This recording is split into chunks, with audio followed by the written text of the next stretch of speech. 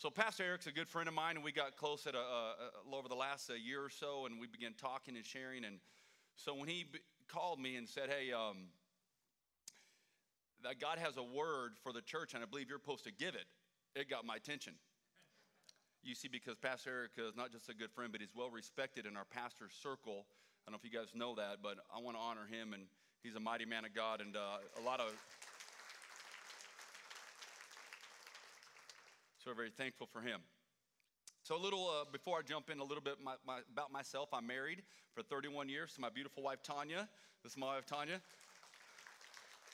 I said I was going to have her stand to embarrass her. She said, don't you do that. So I'm not going to do that.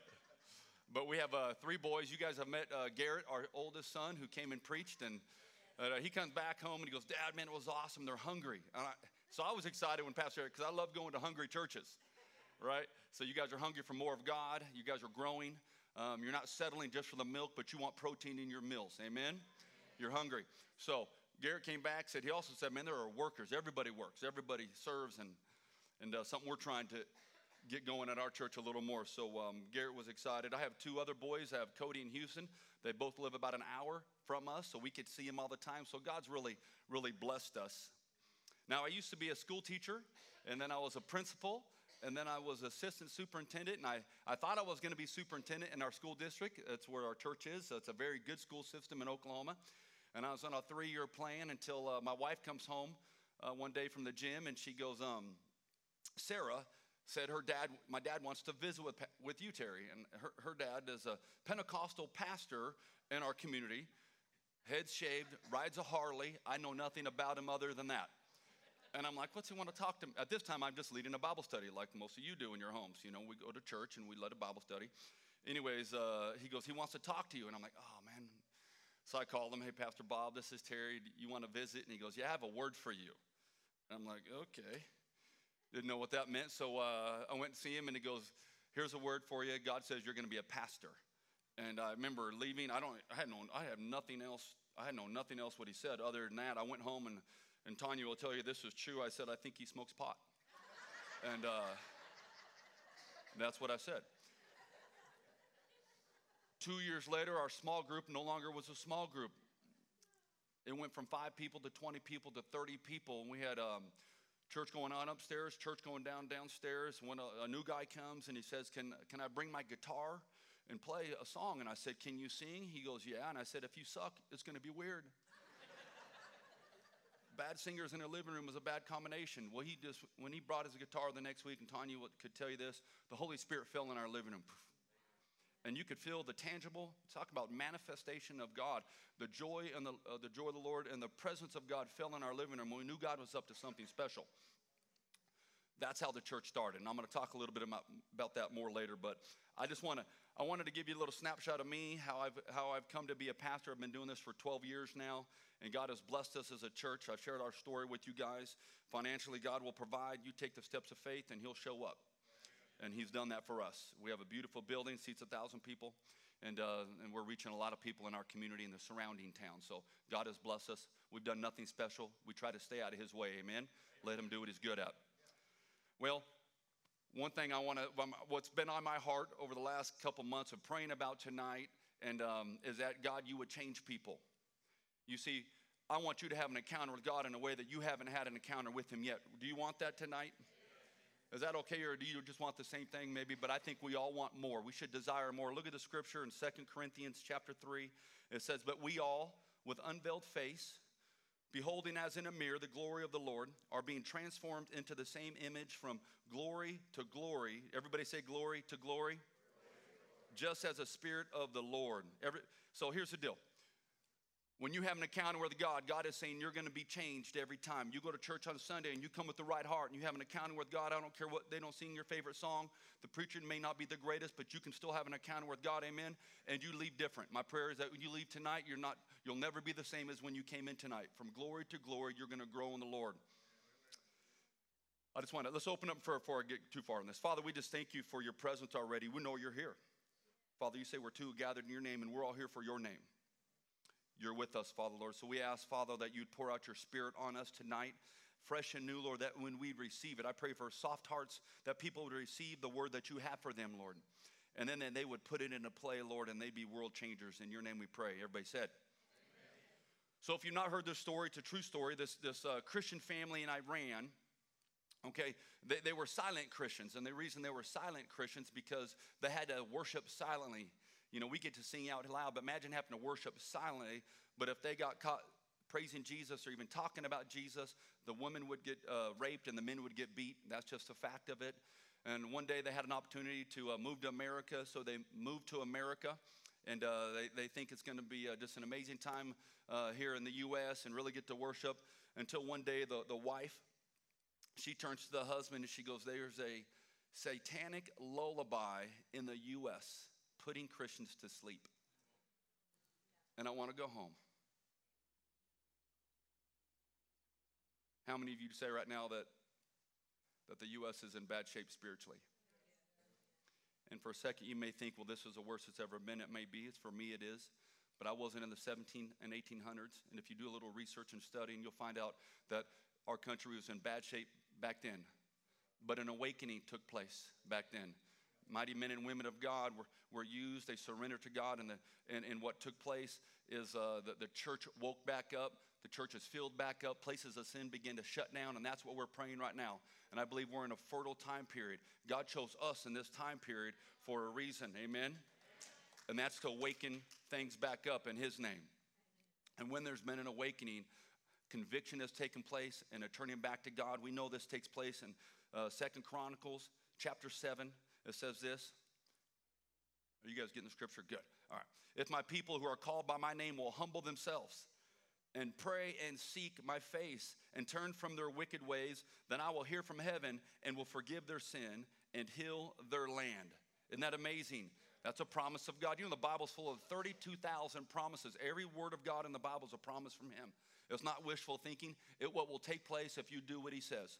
And we're believing right there. It says humble. He says pray. He says seek, turn, and then he's going to do what? He's going to heal our country. So that's our prayer. And I believe God is going to awaken Christians back up, and we're going to take our rightful spots in the U.S.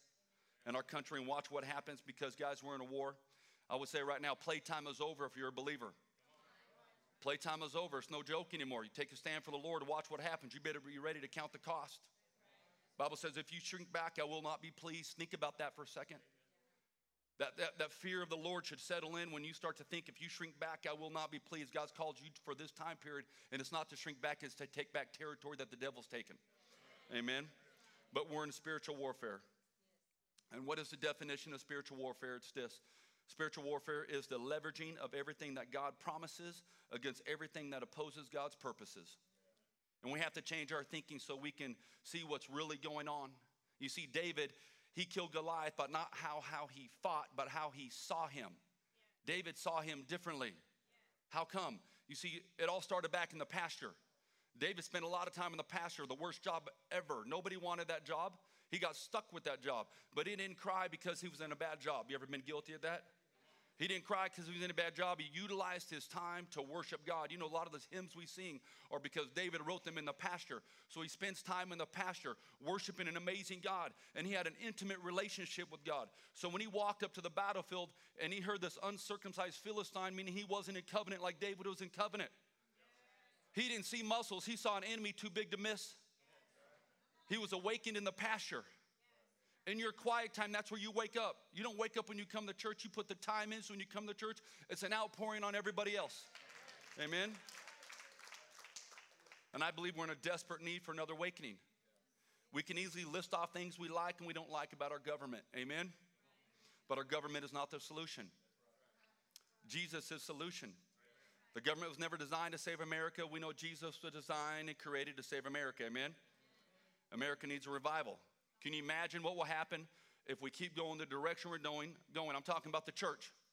The churches, the capital C churches. If we keep going the direction that we're going, what's it going to be like for our grandkids?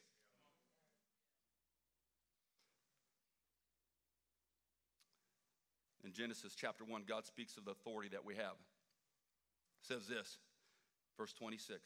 Then God said, let us make man in our image, according to our likeness. Let them have dominion. Everybody say dominion. Over the fish of the sea, over the birds of the air, and over the cattle, over all the earth and over every creeping thing that creeps on the earth. God's given us authority. And it's not just over animals.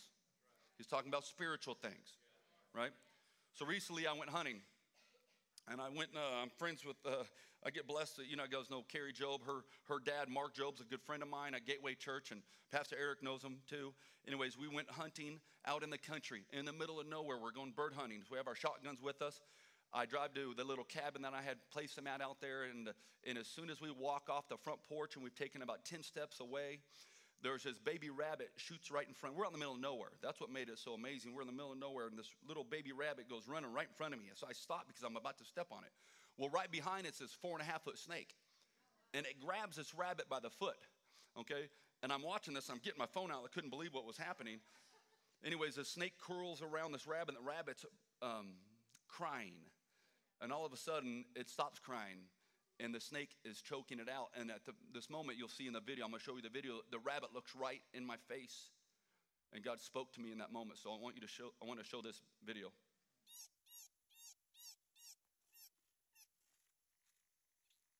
That's where I caught it, and it's starting to choke it out right now. It stopped crying. Get away, little buddy. I applied pressure on it. When I stepped on it, in that moment, what took place in that moment was, I said, God, what's going on? And he goes, this is what can happen when every Christian uses the authority I've given them. You can step on the head of a serpent. And you can release captives, family captives, people in your community that are held captive to things. Okay, you have a spiritual authority. Now, is it called PETA that's worried about animals? I'll share Genesis 1 that we have authority over all animals. So if you're with PETA, I apologize. Actually, we posted that online, and we had 35,000 views on it, which I'm not, my son's all, that's gone viral, Dad. And it went viral because people were saying the most ridiculous things on there. Because I put that testimony how God spoke to me, what I just shared with you, and people go, God doesn't talk like that. You've lost your mind. You call yourself a pastor, phony. I mean, the stuff that was on there, it was kind of humorous. It didn't hurt my feelings because I know the truth. But the fact is, there's so many people that don't believe that God exists anymore. Remember, spiritualize. We need spiritualize to see what's really taking place. Amen? You see, because we have a spiritual authority that just like that video, can affect the physical realm that we live in. The spiritual realm that you can function in will affect the spiritual realm that you also live in. Okay, that's why tonight's message is called Awakening to War. Awakening to War. Look at Luke 4, verse 18, that is. It says, the Spirit of the Lord is upon me, for he has anointed me to bring good news to the poor. He has sent me to proclaim that captives will be released, that the blind will see, that the oppressed will be set free. So to set someone free, first of all, you have to understand they're locked up. And if they're locked up, you have to have what? You have to have keys. And before you leave, I put some keys up here and these keys are to remind you of the authority that you have. You can put them in your keychain or your wallet or wherever you want to put them. Just grab one before you leave, but you're welcome. Anyways, so these spiritual keys you have hanging, and sometimes you forget they're there. Have you ever found out? The other day I was cleaning out my drawer and I saw these keys. I had no idea what they go to, and I didn't want to throw them away because I might need them. As Christians, we have spiritual keys, and sometimes we forget what God's given us. They're just hanging there. And I wonder if God's saying, how come you don't use that key? How come you don't unlock that prison or your family that's bound up, that's addicted to something? Or the division that's in your home right now, and you don't know what it is, but it's a spirit of division. You have authority to lock it up in the name of Jesus, amen? And God's waiting for us to pull that key out and start locking up and unlocking, amen? That's our God. He's so good. And we look at Matthew 16, verses 18 through 19, and it says, and I also say to you that you are Peter, and on this rock I will build my church, and the gates of Hades shall not prevail against it. And I will give you the keys of the kingdom of heaven, and whatever you bind on earth will be bound in heaven, and whatever you loose on earth will be loose in heaven. God is saying that you have spiritual keys. They're hanging from you, and he wants us to start using them. We have to awaken to the authority that we have on us. Amen? We need to stop sitting around and waiting for the pastor to do it. The Bible says to equip the saints. I'm equipping you to do the work for the Lord. That's what we're doing. But we're in a war, and every time Jesus talked about war, it was in violent terms. It wasn't patty cake with the devil. It was patty smack. It's not patty cake, and I think that we forget this sometimes. right? The church is a gate-taking, invasive force, right? We take back the captives that have been held up. Amen? And the awakening has to start in the church, not the government. But here's the good news. God's more powerful than the devil, and he's given us every key to unlock every single door. Every single door. Maybe the door in your life, you've battled something in your life. I don't know who this is for, but there's something in someone's life right now that has hung around so long that you think it's just part of who you are. And that's not the truth. The truth is you have a key. Use the authority God's given you and unlock it. Take back the authority. Don't let them mess with your kids, your family, your marriage. Jesus mentions the church in different ways. Matthew 11, verse 12, he says, and from the days of John the Baptist until now, the kingdom of heaven suffers violence, and the violent take it by force. Everybody say force. If you like military terms, you should like that. Raise your hand if you like the military. Amen. Amen. God's saying right now that you have authority, and we have a military verbiage. We've been given permission to exercise it in a spiritual way, not a violent way, physical. I'm talking spiritual way. In fact, it's much more dangerous in the spirit realm than it is the physical realm. But we're at war with the devil whether we like it or not. But when you look back at history, when the church wakes back up and it starts to war, it wins. Listen, the identity of the church is winners. Winners. That's just our identity. I think sometimes we forget who we really are. The devil wants to beat us down. He wants you watching CNN. It's garbage, right? He wants you to listen to that stuff. He's trying to steal your identity and hush you. I wonder if anybody ever tried to hush Jesus. He's a bad plan. Okay. One example of a battle that the church lost because they got hushed. They got made, to lie to the enemy. If you speak up, that's not being loving, so what's the church do? Back in 1962, the church got hushed. And what took place, they took God out of the school system. And I'm going to teach them. Right now, I'm a school board member in a public school system. And it bothers me that we can't talk about God in the school system. So I've challenged my youth pastor. I want our kids speaking Jesus. We're going to overwhelm this school district with Jesus. I can't go in, but you can. We're going to take authority back in our school system. We got to wake this next generation up. But we're on the fence. No more in defensive mode. If you know anything about defense in football, their job is to keep the opponent from scoring. No, we've got the ball and we're scoring. And we're moving the ball downfield. And nothing can stop us. In Jesus' name, amen? Amen. You guys went recently, I know it wasn't just your church, but I've been talking with Pastor Erick. He's been inspiring me and planting seeds, so I'm taking something back to Oklahoma. You guys have been at war with, right, the spirit of abortion in this town. You know that's a spirit. You know that, right? It's demonic to think that, remember, if you go back hundreds of years, they sacrificed children, right, to demon gods. That's what that is. It's not just someone's free choice. It's demonic. You guys took a stand. It was wrong. And you set an example. Other people are watching. Other countries or other states are watching what Texas is doing right now. We see what you're doing. It's inspiring us. When you take steps of faith and you start to kill giants that have risen up in your communities, it inspires other people. That's just the truth of it. It inspires other people. We see what's going on. And we have an enemy that wants to steal and kill and destroy and has done a decent job, but his time's ticking. You see, the church has been sent by God as a military outpost in enemy territory. What's an outpost? Think about what an outpost was back in the days when they had horses and gunfight and all that stuff. Remember the soldiers, they'd go into the outpost, they would get their supplies, they'd get their new assignments, and they'd go back out to war. When you come to church, you get your assignments, you're getting equipped, and you're going back outside these walls to take back what was taken. Amen? But God says we have a real enemy, and he's been stealing a lot. Imagine this. Imagine there's a thief that comes into your house, and he's taking your VCRs. For those of you under 20 don't know what a VCR is.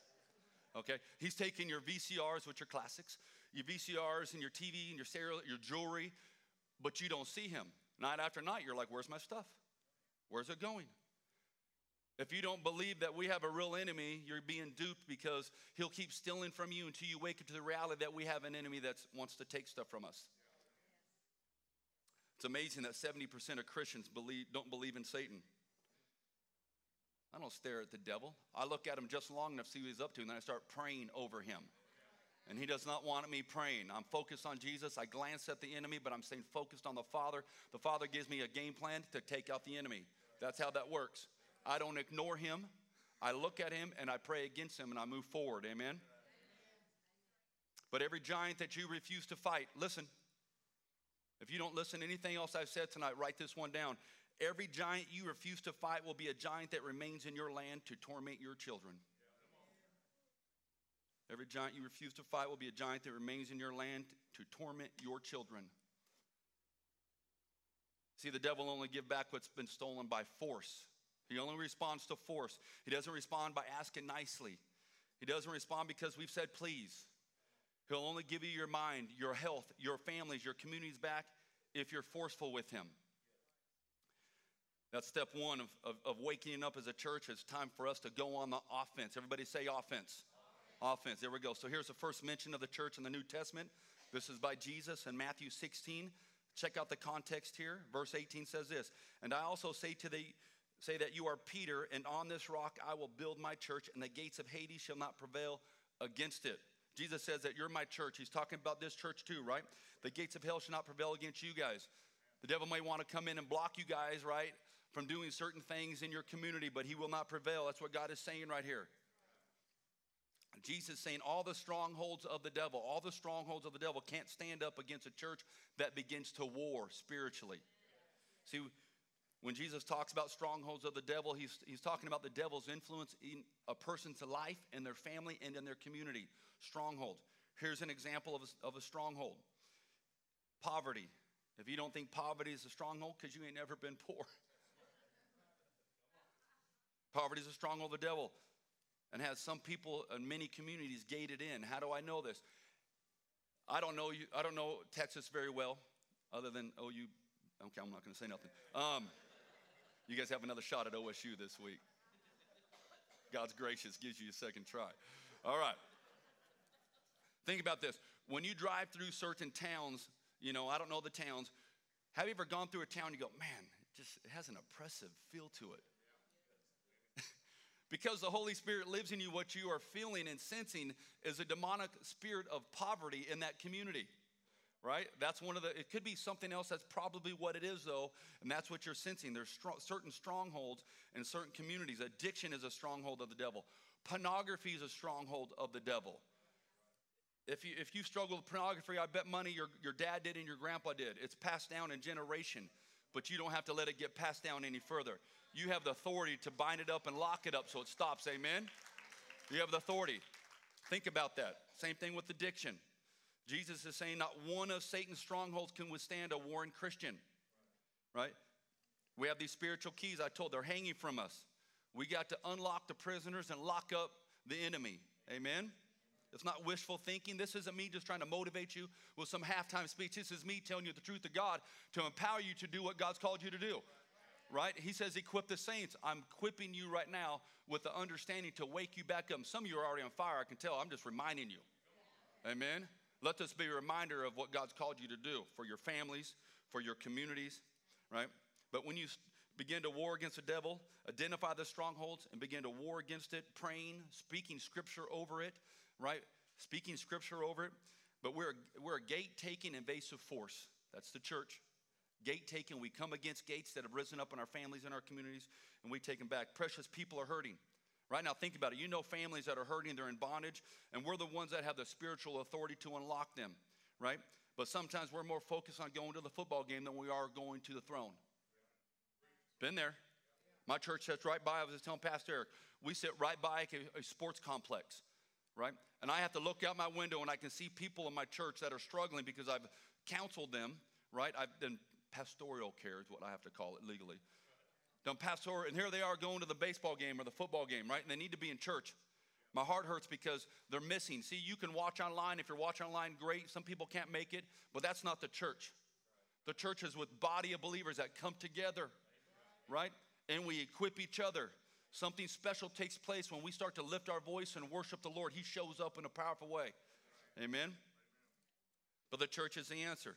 The devil loves when Christians expect the government to fix things. The devil knows the government doesn't have spiritual authority. He knows the church does. But how often, especially during this last presidency thing, was rough on everybody, right? It was rough. And I think a lot of Christians got duped, and we began to get upset and look like Trump was going to be the Savior. He's not the Savior. Jesus is the Savior. That's just the truth. Trump's limited. But the church is a gate-taking, invasive force. That's our identity. There's a gate set up right now in our town. We have an elderly community in our town, and they've been locked in. The enemy has leveraged COVID to lock up the elderly. Why doesn't the enemy want the elderly to have a voice? Because the elderly have something to impart to the younger generation. The devil doesn't want wisdom imparted and direction and scripture and in prayers and encouragement. So he's locking them up, and he's created a barrier, a gate, a wall, right, of isolation. Now our elderly are getting depressed and sad, right? The enemy's trying to steal their hope. So what have we done as a church? We began to take the gospel outside the walls to them and food and supplies. We began to love on them. We started to unlock that gate and restore hope. It's a simple job. It's a job that we all have. There's many homeless people in Oklahoma City. And we had one of the ladies on our worship team. She comes to Pastor Tanya and I with an idea. She goes, I got an idea. You see, Justin, he's a guy that goes to our church. Justin owns this multi-million-dollar company in our church, and he makes this special insulation that wraps around oil-filled pipes. And it keeps the cold weathers off the pipe, and it also keeps the pipe in the summertime from getting too hot. It looks like wetsuit material, but it's really weird. Oxygen is blowing in it, and it's a special material. Okay, so we go to him with this idea. Can we have some scraps? Because we want to make mats for the homeless, right? And he says, hold on. And he comes back a couple days later, and he's got these, he already had this, some of his guys back in his offices. We went there, like 15 people. They're sewing machines, and they're working. And they made us like 400 mats, custom mats with straps. And we took those to the homeless, and we began. That was our bait. See, when you have a mat to a homeless person, that's a bait. And that was a bait to share Jesus with them, right? And we showed them, we love you. You're not forgotten. You're not worthless. Jesus loves you, and here's a gift for you. And we know that, and we had a guy that actually what stirred it up. There's a guy in Tulsa that froze to death. Unacceptable. It's unacceptable. So we began to love on those, and we would partner. We also partner with other churches. And we actually have church under the bridge where all the homeless meet in the Oklahoma City area, and it's an amazing time of ministry. But we had an idea. An idea. God took our idea and made it way further, right? The idea came from him. It wasn't just our idea, right? God blessed that. But Jesus says the gates of hell cannot withstand you. The devil wants homeless shut down. He wants the elderly locked in, right? And there's different gates in different communities. He looks at different common ties and says, you know what? I can't get that community over there with the spirit of poverty, but I can get them with the spirit of pride, right? That's what's going on in our community. We have a good school system. Our sporting and everything is very competitive. So there's a spirit of pride that has settled down in our community. And what that does, it makes us think we're better than other communities. But since it's a spirit, it doesn't stop there. That's the open window to get in. Now there's division, not just other communities. There's pockets of division within our own community. Because the spirit of pride wants to divide people. Pastor Tanya and I were talking. It is the truth. So we've been praying against the spirit of pride, binding it up, and asking God to humble people's hearts, right? And turn back to him.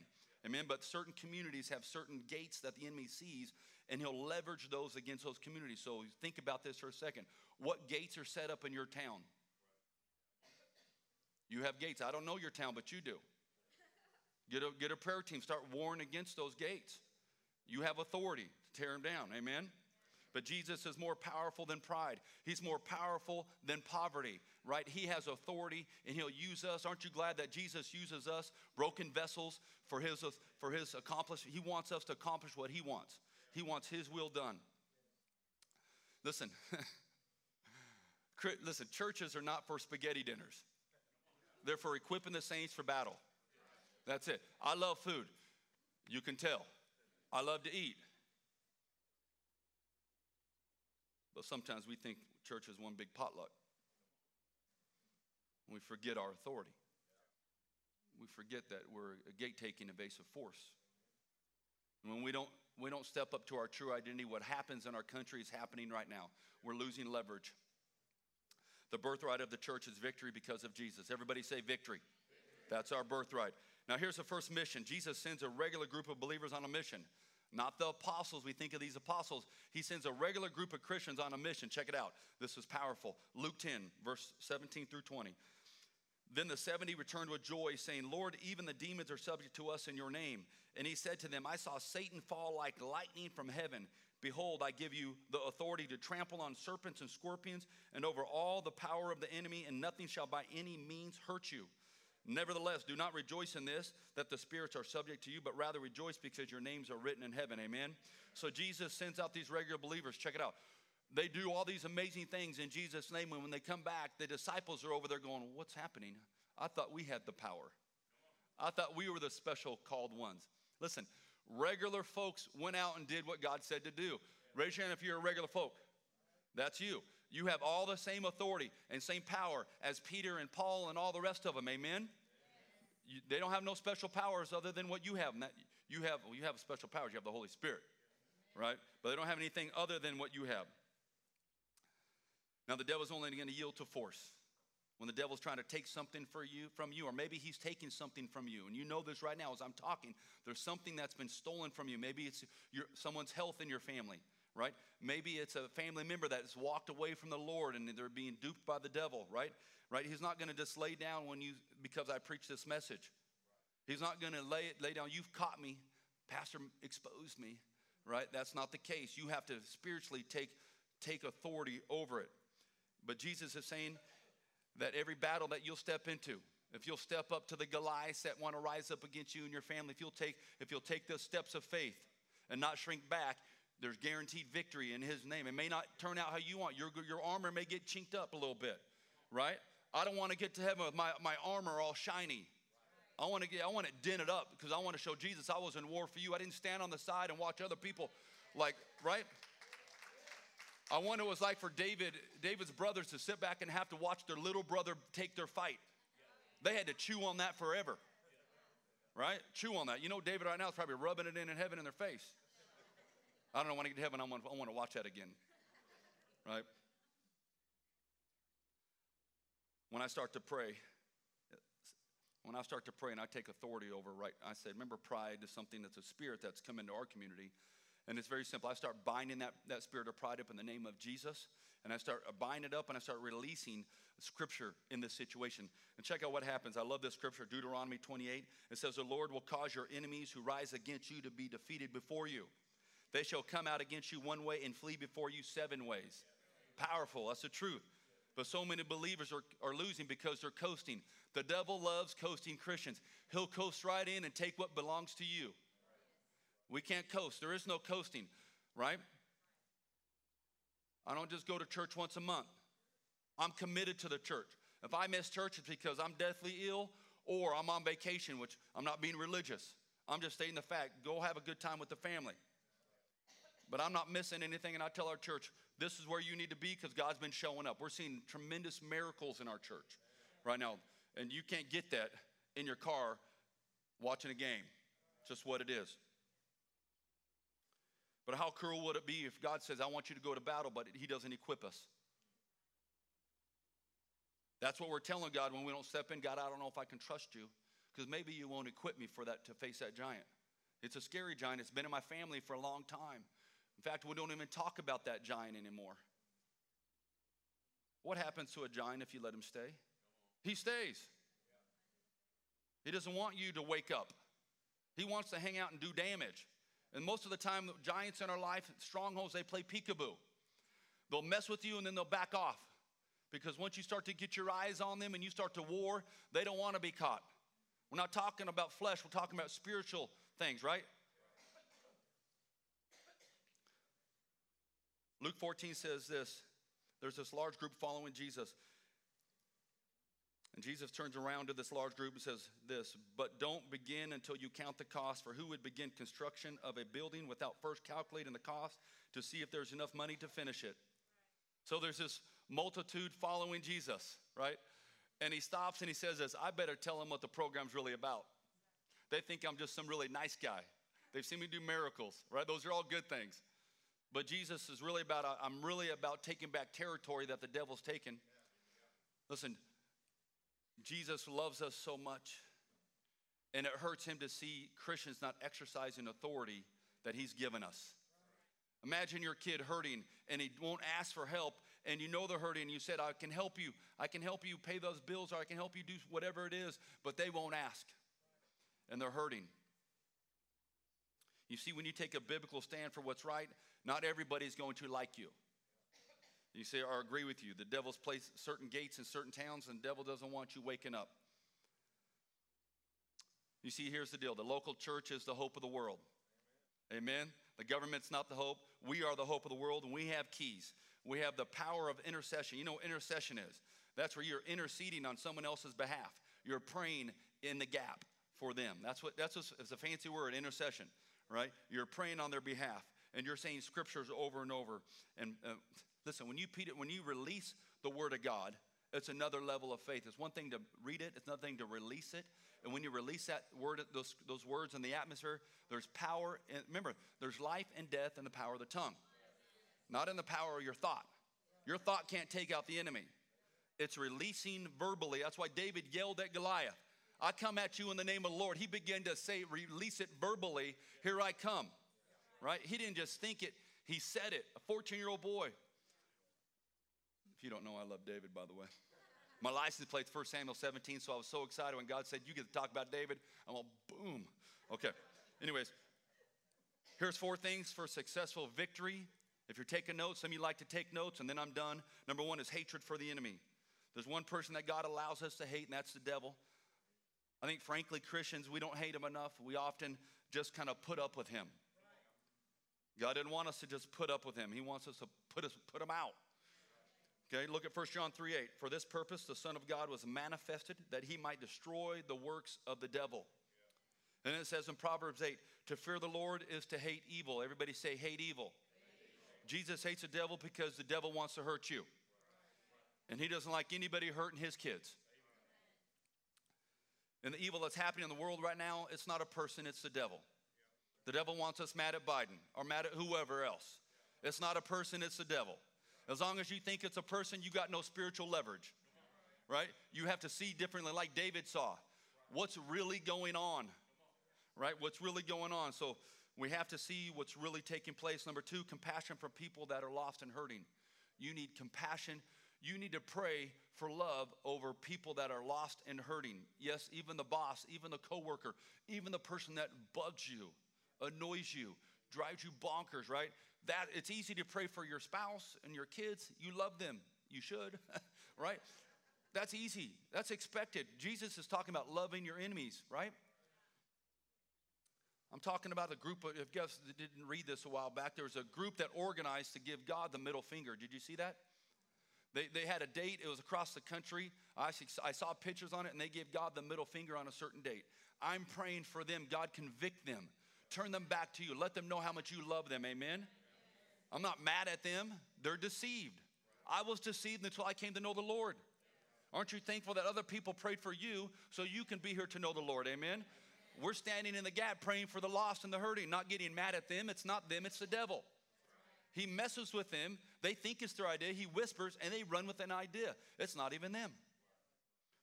There was a guy in town that was talking trash about me when we started the church. It began to bug me, right? I began to get upset at him. I wanted to have a talk with him. And I knew it wasn't going to be a very pastoral talk. God convicted me, so I went into my prayer closet. How many got a prayer closet? A special place you go talk to God is. I'm in there talking to God. And I said, God, I need to see him how you see him. Because right now, you see what he's doing to your anointed? He's messing with me. How do you see him? And God gave me a vision, and it changed my thought process. I saw this big green hill, and on top of this hill, I saw one sheep, and the sheep was making sheep sounds, doing circles. And in that moment, I felt the loneliness for this guy. So I began to pray for him. And I specifically prayed for his kids that were in college. I knew them, right? And I began to pray for them. And I'm telling you, things shifted. One day, 2 months later, it went from if we saw each other, it wasn't going to be good, to he walks up to my fence. I'm out there mowing my lawn. I stop, and in my mind, I'm thinking, so this is how it's going to go down. At least it's on my turf. I begin to stretch. No, I didn't do that. He walks up. And he says, Terry. And I said, what's up, man? And he goes, I still wasn't sure. And he didn't know I've been praying for him. And he goes, he saw online that my dad was pretty sick. My dad lives in California. Anyways, he goes, I saw that your dad's sick. I said, yeah, he is sick. And he goes, and this guy has a lot of money, has his own plane and his license. And he says, if you need me to fly you to California to see him, let me know. I'll do it anytime. That would have never happened 2 months ago. I wonder how often God's waiting for us to do our job, and we're waiting for God to stop this. And he's waiting for us to start this. We got to start praying and start blessing like he tells us to. And it ain't just for them, it's for your heart. I needed my heart to be softened. The devil wanted me mad at him because if he can get you in a stronghold with him, it'll affect other relationships in your life. Pretty soon I'm grumpy with my wife, and I have no idea, but I've given the enemy legal stronghold, legal right. I've opened a spiritual window in my life. And when I started warring and praying, I repented. I shut that window. It didn't just affect that other guy, it affected other relationships in my life. We have to stop thinking 3D. 3D is just right in front of me. We need 4D thinkers in the spirit realm, that you see things like David saw. Amen? But everybody's precious to Jesus. He wants a big family. He died to have a big family. Number 3, we got to work together. Jesus sent the disciples out to work together. You know scriptures. The more severe things become, the more we need each other. Amen? We need each other. We make up the body. The Bible's very specific about this. We make up, everybody's checking out the singer over there. She's trying to sneak in real quietly. I gave her come up at point number 3. Okay, listen, hey, check it out, though. You make up the body. And when you miss church, the body's missing a body part. Imagine waking up one morning and your hand's missing. You can do some stuff, but you're not near as effective as you can when everything's there. The church misses you when you go blank. The average church attendance right now is 1.7 times a month. Not even 50%. That's the average church attendance. And if that's you, I'm not bashing you. I'm waking you up to the reality that God calls the church his bride. I have one bride, and she's the most special person to me. The church is Jesus' bride. We have to work together, but we got to show up to work as a team. Amen? Make church a priority. Pastor Erick is going to pay me later for saying that. You're welcome. Number 4, last point as I close. Listen, you got to have fire. You got to have fire, which is power. If you try to take on a giant powerless, you're dead. You're dead before you move. You know, when I was 5 years old, my mom went in. I was sitting in the car. I remember this specifically. 45 years later, I remember my mom goes inside the house and remember the cars for you older people like me. When you push in the ladder, it sticks in for like 2 minutes and it pops out. Thought that was pretty cool. I pushed it in, it popped out. I wanted to see if it was hot, and I put my finger on it, and then I saw my fingerprints were all red. I was out of the car on the ground rolling around, sucking my finger, right? It hurt. I touched fire, and I remember it 45 years later. Look at Matthew 3, verse 11. Here's John. I indeed baptize you with water unto repentance, but he who is coming after me is mightier than I, whose sandals I am not worthy to carry. He will baptize you with the Holy Spirit and with fire. Everybody say fire. So who does the baptizing? Jesus. Jesus baptizes you. So here's a question. Why would you ever not want something that Jesus wants to give you? Yet a lot of Christians don't want that. They're concerned they might become the weird Christian. A person's weird before they got baptized. Listen, you can't have victories in your life unless you're full of the fire and the power of God in your life. That's just a fact. I didn't know that for a long time. I knew the Bible. I went to church. I loved the Lord. I was going to heaven, but I wasn't full of fire. I really felt the Lord say, I want to baptize my people here. You're his people. I want to baptize his people with fire again. And maybe you've been baptized with fire. Maybe you never have because you grew up in a church that they didn't teach on or they talked against it. I'm just telling you, Jesus baptizes with fire. There's water baptism and then there's fire baptism. You didn't get fire baptism when you got water baptized. Let me just correct that mistake in the church. You're saved and you're going to heaven, but if you've never been fire baptized, I believe God's going to do it right now. And if you've been it, God's going to do a fresh outpour. Are you okay for a fresh outpouring of God in right now? Is that okay? Would you go ahead and stand? And I'm going to say a prayer, and I just want you to repeat after me. But if you want to be, you don't have to do this. You do what you want. But if you'd put your hands out like this in a receiving mode, I'm going to ask for God to baptize us right now with fire. If you go ahead and close your eyes so you're fully focused on God, not distracted. Just repeat after me if you would. Lord, we come to you in faith. Just like when we got saved. We ask you to baptize us with the Holy Spirit and fire. We want everything you paid for us to have. So come, Holy Spirit. Settle on us just like you did on Jesus. Holy Spirit, just move in this place right now. Move in this place. I say, Holy Spirit, just move. Have your way in our lives. Fill us up right now. Father, Lord, we need you. We need you, Holy Spirit, to just fall on us. We sing about you, but we need you. It's not just a singing, it's a receiving. So we receive everything you have right now, Lord. We thank you for your goodness. We thank you for your faithfulness. You're a faithful God that always shows up. We love you, Lord. We give you all glory and praise. We say you're the mighty King of kings, Lord of lords. Nothing can stand up against you. And you've given us all authority, Lord. So we thank you tonight for your goodness. We thank you for your fire and your fullness and your faithfulness. Everybody here is leaving different. You will not be the same. You're going to wake up in the morning knowing that you're full of Jesus in a whole new level, and you're going to do things that you weren't be able to do before because God is with you in a whole new level. This isn't wishful thinking. This is Scripture speaking to you right now.